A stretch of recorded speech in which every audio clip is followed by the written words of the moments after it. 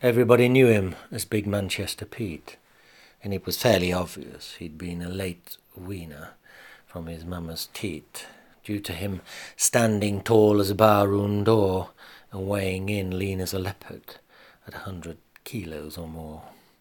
They all used to meet at the Sulphur-Stench Cafe, where the breakfast, Big Pete, he'd settle down a couple of stogies, swallowing the smoke as he ate his mixed grill of meat. There wasn't anything pretty or petite about the big fella in the red window seat.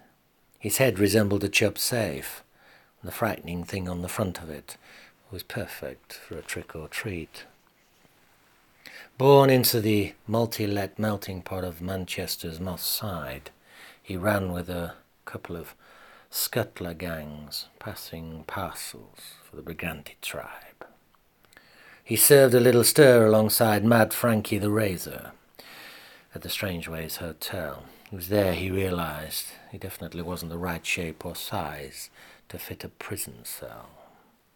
Then he began running the numbers for the Gucci gang on the Parkside, skimming the tote and the take to pay for the ponies and his addiction to the liquid slake. He became a hired gun, picking up a few facial scars whilst repossessing people and their second-hand cars.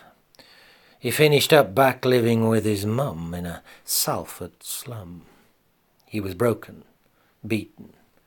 He sat smoking skunk weed mixed with a little drum.